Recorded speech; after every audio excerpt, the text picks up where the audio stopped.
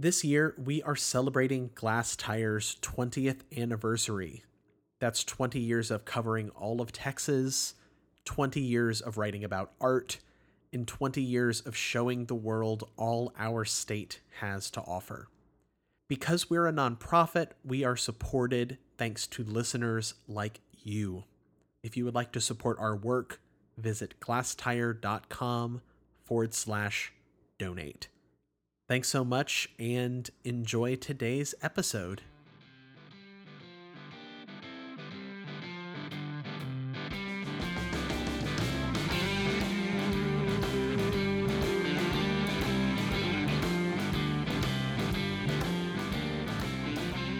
Hello, everyone, and welcome to this week's Art Dirt. This is a podcast where we at Glass Tire talk about topical art topics. I'm Brandon Zeck. I'm Christina Reese. And this week we're talking about the effect of time on art, or maybe a more accurate way to discuss it is the effect of time on our perceptions and, likes, dislikes of art. This conversation was kind of prompted. I was out and about a week or two ago, and I ran into someone, and we were talking at a show, and they asked me if I've ever had like a change of heart about work, if I've liked it and then kind of started to not like it, or if I haven't liked it and then have come around to the side of liking it. And that answer, Christina, you and I are art critics. We see a ton of art. I feel like sometimes with how much we see, we almost sometimes have to make snap judgments that aren't necessarily always right in the long term. And that's, of course, when we're just out and about. If we sit down to write something about something, you obviously have a lot more time to process. That digression. But the answer is yes, because we're human and we have thoughts and feelings just like everyone else. And our opinions can shift and change as we learn more, as we think more, as we have more life experiences. All of that. Well, yeah, and you hope that as you are changing or as you're going through life that you're evolving as a human being, and as you evolve, your values and your priorities shift. They just naturally do. And so, I would say if you're evolving as a human being, your relationship to art is absolutely going to shift. Yeah. So with that in mind, how would you like to kick this off? So we're going to talk about, what's the right way to say it? Maybe not the big revelations that we've had, but the artists who kind of are some of the blockbuster artists that we may not have liked, may have come around with, may have changed over time. You mentioned Renoir earlier. Yeah, so when I was growing up, we didn't have a lot of art in the house. We had a little bit. My parents were... my mom liked museums. Both of my parents liked music, but there wasn't a lot of original art. We had some reproductions of some Renoir in our house, and my grandmother did too. And I thought they were great, but I didn't understand them or know what they were. I was a child, and as you go through... So I was in college in the late 80s and early 90s. Of course, over the course of my entire career in art, whatever, there have been many, many times when people have declared painting dead. Of course, there have been many times that people have declared Renoir just way too kitschy and camp to be taken seriously. But honestly, when I see his paintings, and I went through a phase where I was like, no. And it's treacly. It's very cloying to some degree. Well, his little cherub babies and people and... Yeah. You know what, though? It's also incredibly sexy work, and he is a hell of a painter. And I had to sort of grow up and through my own weird lens that had been distorted by other people, frankly. And that happens a lot with art. And, it's actually, when you see his work, if you even just go to LA or New York and you're in the museums with the old paintings, you're going to come across these, and you'll do it here in Houston, you'll do it in Dallas. And now every time I see a Renoir, I'm like, gosh damn it, that guy could push paint around. The light is incredible. His floral still lives are absolutely spectacular. I feel like I have kind of had some of the same relationship in a way to Impressionism. We have so many Impressionism shows come through Texas and just through institutions in general because people like it. It's non-offensive generally, even though the work that they were making really was of the time and was kind of edgy, at least some of it, when it was being made. But I took this Impressionism course in college with a wonderful professor, Jessica Lockheed, and I mean, it made me have a real appreciation for Impressionism. I don't know if I necessarily had a solid opinion about Impressionism before that course. I mean, I liked Van Gogh like everyone likes Van Gogh and, all that stuff. But it really kind of made me come around and appreciate what they were doing, because I feel like so much of this also, with older work, is you have to really appreciate the time that it was being made in, like how it was contemporary art for the time that it was, or even kind of basic nerdy things that really kind of get me going, like a lot of the works that we see now, the Impressionism works, are framed in, gaudy gold frames or just kind of really elaborate, ornate things. Well, a lot of that work, when it was made, it was framed in very simple, like white frames, or they kind of put that attention into their work, and it just kind of made me see it through a new lens rather than, this old landscape that's hanging on a wall. It's like they're painting trains. They're painting the new exciting stuff of the world. And it's just that shift really made me kind of realize what was cool about it. If you can internalize that and keep it with you when you're walking through art spaces and seeing older work, I think it's really key to kind of ongoing art appreciation. And Brandon, I didn't know that you had taken that class. What I have known about you since you and I became friends in 2015 is that you have an appreciation for Impressionism, and I never asked where that came from. I didn't realize that it came from one really good class. Mm-hmm. And that speaks to another point, which is, art, like everything else, the more time you spend with it, the better you get at it, and the more you understand it, and the more you can appreciate the nuances of it. But I do think that art is one of these things that unfortunately gets kind of, we've talked about this a lot, and we've had our whole art dirts about this, about how people they categorize art as a thing that's always for everybody, always accessible. I'm not going to go into elitism or snobbery or exclusivity here, but I am going to say that I do think that art deserves some time. Mm-hmm. And I'm afraid we're losing that a little bit right now, although not terribly. We're also gaining some really interesting things right now. But I was just in a conversation with somebody yesterday about Robert Rauschenberg, and I saw the retrospective here in Houston, which was a multi-museum show. In 1998, I came down, and I was an art critic at the time. I was an art critic up in Dallas, and I came down to see all the amazing Rauschenberg stuff, and I loved it.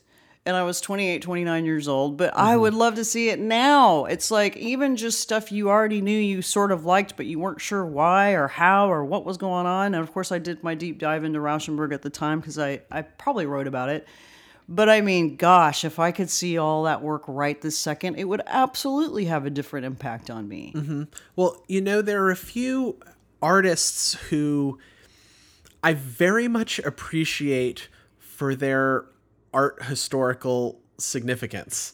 And I recognize what they did and why they're popular, and I very much respect that. But there are a few where I don't think I've ever been able to fully grasp their work. And I think it's for a multitude of factors. Like Christina, like you're saying, like, I don't think I've ever seen a full show of their work. I've seen pieces here and there in museums. And this is like a category of artists where I know I can basically tell that time will change my opinion about them, but I'm just waiting for it to happen.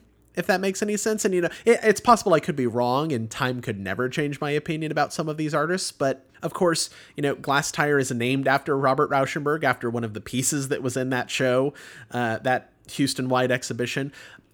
I like Robert Rauschenberg. I like things I've seen by him. I know that I would have so much more of an appreciation for him if I got to see a holistic body of his work together, because it's hard to process or describe in a way, because it's not that I don't like him, it's that I don't know how to like him, and I know that over time I will learn how to like him. A similar person that I've told you about, and that you kind of told me that you had a little bit of an experience like this with, was Giacometti. Like, I recognize it, I see the work at the Nasher, I see the work at museums. I haven't ever loved it. I get what he did. I get why it's popular. I get why people want to collect it, why it's worth millions of dollars. But I've never loved Giacometti. And you seemed, if I remember correctly, you were talked about a show that you saw that just kind of shifted your opinion of him in that way, right? Well, certainly I really understood. There was a big Tate modern retrospective of his work, and I saw it. And certainly it gave me a better appreciation for him. I wish that I could remember the conversation you and I had, but because my guess is it was a little bit more nuanced even than that, which was that I appreciate him a lot more. I don't necessarily love him that much more, but now when I see his work in a museum, and of course you see Giacometti's wherever, they just make a lot more sense to me now, because I went through the whole chronology of his career and I saw so much of what he did, and of course I read a lot of text as well. It didn't make him my favorite artist, and the Picabia show at MoMA didn't either. And people just shit their pants over that show. Picabia is very interesting. I have so much more of an appreciation for him now because of that show. He's not my favorite artist, you know. Well, because I mean, my real context for him was the printemps, the spring picture at the Menil. That was really probably one of the only Picabia paintings I had seen, except for save one or two, you know, here. And then to see an entire show, it's jarring, frankly, because you're like, obviously this person was important in some way, shape, or form, and this is a major show of their work, and I've seen one painting, and the only reason is that's because it's at my hometown museum. Like, that kind of experience is jarring, no matter what. So it'll leave an impression on you just because of that. And think about how you see that painting differently, because you're like, okay, so they collected this Picabia. Why this one? Because the guy was impossible to categorize, you know? And it's like, why would you go for one thing that he did over another thing that he did? Because most artists, you actually aren't grappling with those problems. And of course, probably a collector bought the work and gave, you know, there's always reasons for the collected thing, but I just love it that it adds a richness to your understanding of seeing that painting in another setting after you've seen that thing. And that's absolutely true. Anything that you can bring in knowledge-wise is going to enhance your experience of art. And that takes time. So time affects your relationship to art in kind of the macro. It's almost like the arc of history as you're getting older and understanding the lives that these people led and why they had the impulse to make what they made, right? But then also you've got these really personal experiences with specific artists, specific paintings, specific works of art. You know, if I don't like assemblage, generally speaking, certainly the more time I spend with a Cornell work, still, the better I get at looking at it, the more I have an appreciation for it. And really, honestly, art is kind of meant to be discussed. And so the more conversations we can have and the more reading you can do, the more talking you can do, the more you can stand in front of it and talk to another person about it, the better things will get. I can be extremely quick and dismissive, it's true. But the older I get, the less I'm like that. And I was way worse about it in my 20s. And as I moved through time, I also got slower and more careful. What are some things that you loved at the very beginning that you still love? And what are some things that you just really didn't like that you think you probably like now? Do you have like clear categories of that? I can answer a question, the one that you didn't ask, which is what did I really love at the beginning that I've cooled off over time. Yeah, that's right. That is the other question. Like, what now seems too didactic or flat-footed to you? I'm actually not going to name the artists who I feel that way about. And I do feel that way about a few artists who I just like, whoa, went crazy about when I was 19. And now I'm like, woof, wow. Why not? I mean, I can give a name. I loved Jackson Pollock when I first learned about him, which I think was like in middle school, because honestly, as a kid who frankly, you know, I could never paint, I could never draw, like as a kid with no artistic talent, how appealing is that this like dude, you know, did some painting and threw paint on the ground and did a canvas. And, you know, in middle school, we did a recreation and we all like worked together on a huge Jackson Pollock canvas. So like, you know, that was super cool as a kid. I mean, as I've grown up, I still have an appreciation for Jackson Pollock and what he did, and what he signified in the AbX movement. But I think I've really cooled off on AbX just because, I don't know, the whole macho thing doesn't really appeal to me the more I get into it. And I don't think that my kid could have done that. Like, I recognize the skill that's involved to push paint around on a canvas. You know, some de Kooning paintings are fantastic and Yeah. they're very well painted. Yeah. But just as a genre of art, I don't know, it just doesn't hit me like it did when I was a fresh-faced kid, you know? Although in 10 years you may change your tune. Yeah.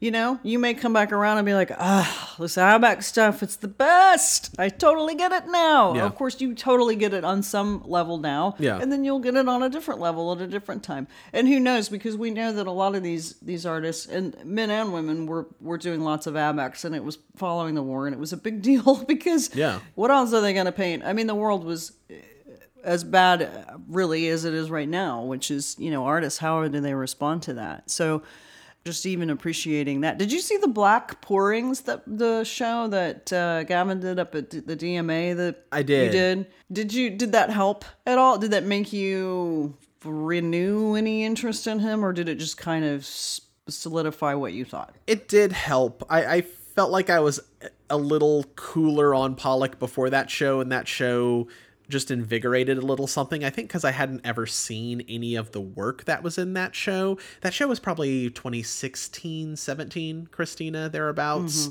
So yeah, it definitely helped give new context to it, which I don't think I had for Pollock for a little while.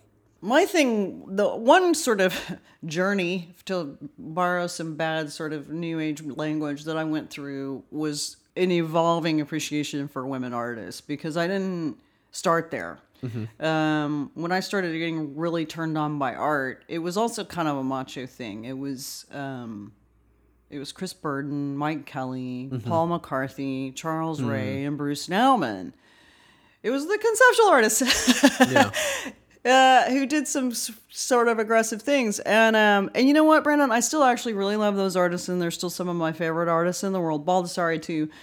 But I just wasn't looking at a lot of women, and now I do a lot. And I can find it incredibly relieving, liberating, reassuring. Some of them are difficult women, and some of them are not. But I see so much more now, and that started about 10 to 15 years ago. So I had some real blind spots that I actually really try to. In some ways, I'm trying to get rid of them. In some ways, I'm not even having to try. It's just happening because that's where I am in my life. Yeah, I think in this conversation, there's also, you know, the tendency to have rose-colored glasses and look back at things maybe more fondly than you initially did. Just shows, individual artists, you know, things like that. And I'm always really heartened whenever I look back at something and it was as good as I thought it was at the time. Yeah. Like one example of this, and I think I've mentioned this on Art Dirt before even, but I think it was 2012 or 2013 or between the two, Valerie Cassell Oliver, when she was at the CAM in Houston, did a show called Radical Presence: Black Performance in Contemporary Art. And it was a show that also had performances more or less every weekend of the exhibition. And it was this group of Black performance artists who hadn't really gotten attention in the way that their white performance artist colleagues had. And it was putting this show together in a group show that was documentation material, new performances, younger artists, older artists. And it was this amazing survey. And being a performance art show, it was very experiential, so it was very of the time. I also am a performance art person, so I tend to maybe give some leeway if a performance in retrospect may not be that good. At the time, I'll be like, oh, that was pretty good. But looking back at that show and thinking back about it, and also looking back at the catalog, which is the best document, you know, to come out of that show because it documents some of these performances and has all that material. It was an amazing show. And, you know, that was almost 10 years ago that the show happened. And I'm just really encouraged every time I look back at it that it was just as good as I remember. Do you have stuff like that either has or hasn't lived up as you've thought about it, or as you've looked back at stuff and been like, oh, the catalog of this show, it wasn't as good as I thought it was? Yeah, I'm sure there is. Now I'm looking at my bookshelf. I'm going to have to think about that. I'm sure I can answer yes to that question. Another thing that I was thinking about, however, is the fact that art forms are also changing and evolving as we go. And an art form that is now one of my absolute favorite, just like performance art is one of your favorite things, video art is absolutely one of my favorite things. But in the late 80s and early 90s and even mid 90s, it could still be a very self-indulgent, undercooked thing. You know what I mean? Video art had a bad reputation. There were a lot of jokes about video art back then because it was just like, there just wasn't a sense of discipline around it, you know, or rigor or anything. So certain people obviously were doing some very interesting videos. It's not that Wegman wasn't doing great videos or Nauman. They were, absolutely. But I just feel like video art had to kind of go through a painful growing phase to sort of differentiate itself from like MTV, like early MTV and those short videos that were happening there that could have a real beginning, middle, and end and could be very packaged. Like a Tom Petty video was a really perfect thing, you know? And we were used to seeing that because it was high quality and we wanted our videos to be a little bit more pat as well. But I just think that video art has evolved so drastically and so wonderfully. And I feel like certain artists really kind of demanded an upping of the game. Ryan Treecarton's one of them, and also it had to find its way in the digital age because we've had more than one sort of revolution happening at once, but certainly the digital age is changing everything. So the art itself is evolving, so our relationships with these art forms are evolving as they get better or more solid. I think it'll be interesting. You know, it's been a minute since I've thought about Ryan Treecarton, and I think, you know, the way that his work ages, I feel like his work will almost kind of age like, you know, mid-aughts YouTube ages, because I mean that's literally what it was. It was playing on all of those online formats. It was published on YouTube. Like it's going to be really interesting to see if, you know, in the future people will be willing to sit through those 30-minute fast talking sped up videos. I feel like video art could also be, you know, I feel like this conversation modulates a little bit around physical artworks, and by that I mean paintings, drawings, sculptures, versus artworks that are more experiential, like performance, video work, music work. It could be harder to have this kind of time experience, either harder or easier. Christina, I can't decide what I'm trying to say. It's both. Because, you know, like a John Cage music piece, like if you hear it performed when you're 30 and then you hear it performed again when you're 50 and you haven't had any thought or experience of it since, or your experience of it has been just it going on in your own head in the time between, like the performance that when you're 50, it could completely recontextualizes it because the performance actually wasn't what you thought it was at all, right? The same thing about seeing a video or seeing a performance. And I mean, just the whole experiential aspect of it, like it's different than, you know, looking at a photo of a Jackson Pollock once every 5 years and being like, oh yeah, that painting. Like I went to a Nam June Paik exhibition at James Cohen Gallery in New York back in 2019. And I'm so jealous. that work, I mean, I believe, so jealous. Yeah, most of the work was from the 90s, and it was a lot of, you know, Nam June Paik is so sculptural in addition to being video, but I don't think I had ever seen a full show of his work. You know, I had seen work here and there, but just that show was spectacular, and it gave me a new context for his work, and just, I think it made me appreciate it so much more because, you know, you always hear about video pieces or you hear about Nam June Paik as like the arbiter of video art, and you're like, yeah, sure, but when you really get to experience it, it's something completely different. I've had a weird relationship to textiles over time where it's really only been in the last, I mean, honestly, like 5 years that I've really started to slow down and look at and deal with textiles. I know I have a lot of friends who are very into art who work with textiles. I have friends who are very into textiles, and they've helped me. That's another thing. Have these conversations with people. They've helped me come around. And now I spend as much time, like that Jamal Cyrus show over the Blaffer. I love those textiles as much as I love anything else in the show. And that's a very strong show. Yeah. Those are beautiful textiles, and they're crazy beautiful. And now I'm having responses to textile art that I didn't have 10 years ago. You know, I'm actually having physical, visceral responses to it that I didn't have.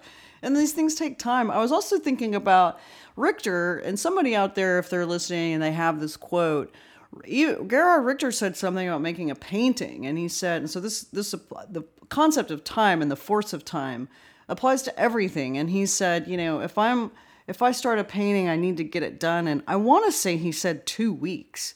He said, because I'm a different person 2 weeks on than I was when I started it. And that's absolutely true. It's true for all of us, and it's true for the artists as well. And think about the artists who take a year to make an artwork. Yeah.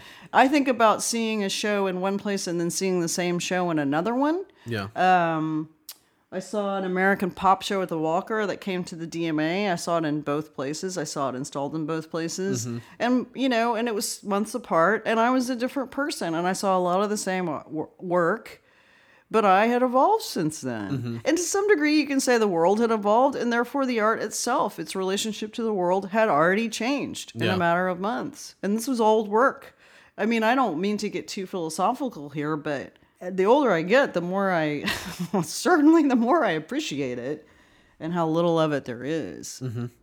But gosh, it is such a powerful force. Time and gravity are going to fuck with you whether you want them to or not. And I appreciate that so much more now. Yeah. On that note, I think we're going to wrap up. Any final thoughts? I just feel like as the attention economy gets more splintered, if you can just, we all just need time management, don't we? Some people are good at it. We just need to slow down. Yeah. We need to slow down and look at art and spend some time with it. And the stuff that makes you uncomfortable or that you don't understand or that you've been dismissive of, that's the stuff that can ultimately sneak up on you and become the stuff that you value the most. Yeah. That, I think a lot of people start to understand that probably by the time they're about 25 years old, when they realize that stuff that they loved off the bat can get very old very quickly, and things that they didn't appreciate at first can be the things that's really stick with them. And those lessons go on. You learn that through listening to pop music, right? Or rock music. Like, I love the very first time you hear a song. If you just love it so much the very first time you hear it, you're probably going to be burned out on it about 3 days. Whereas the difficult song may be something that you're still listening to 30 years later, you know? Yeah. With that, thank you for listening. We'll be back 2 weeks from now with a new Art Dirt. And in the meantime, take some time and go see some art.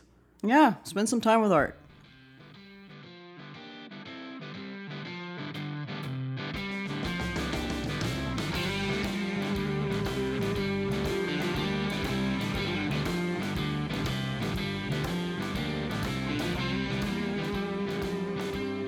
This podcast was recorded and edited by Glass Tire. Copyright Glass Tire 2021.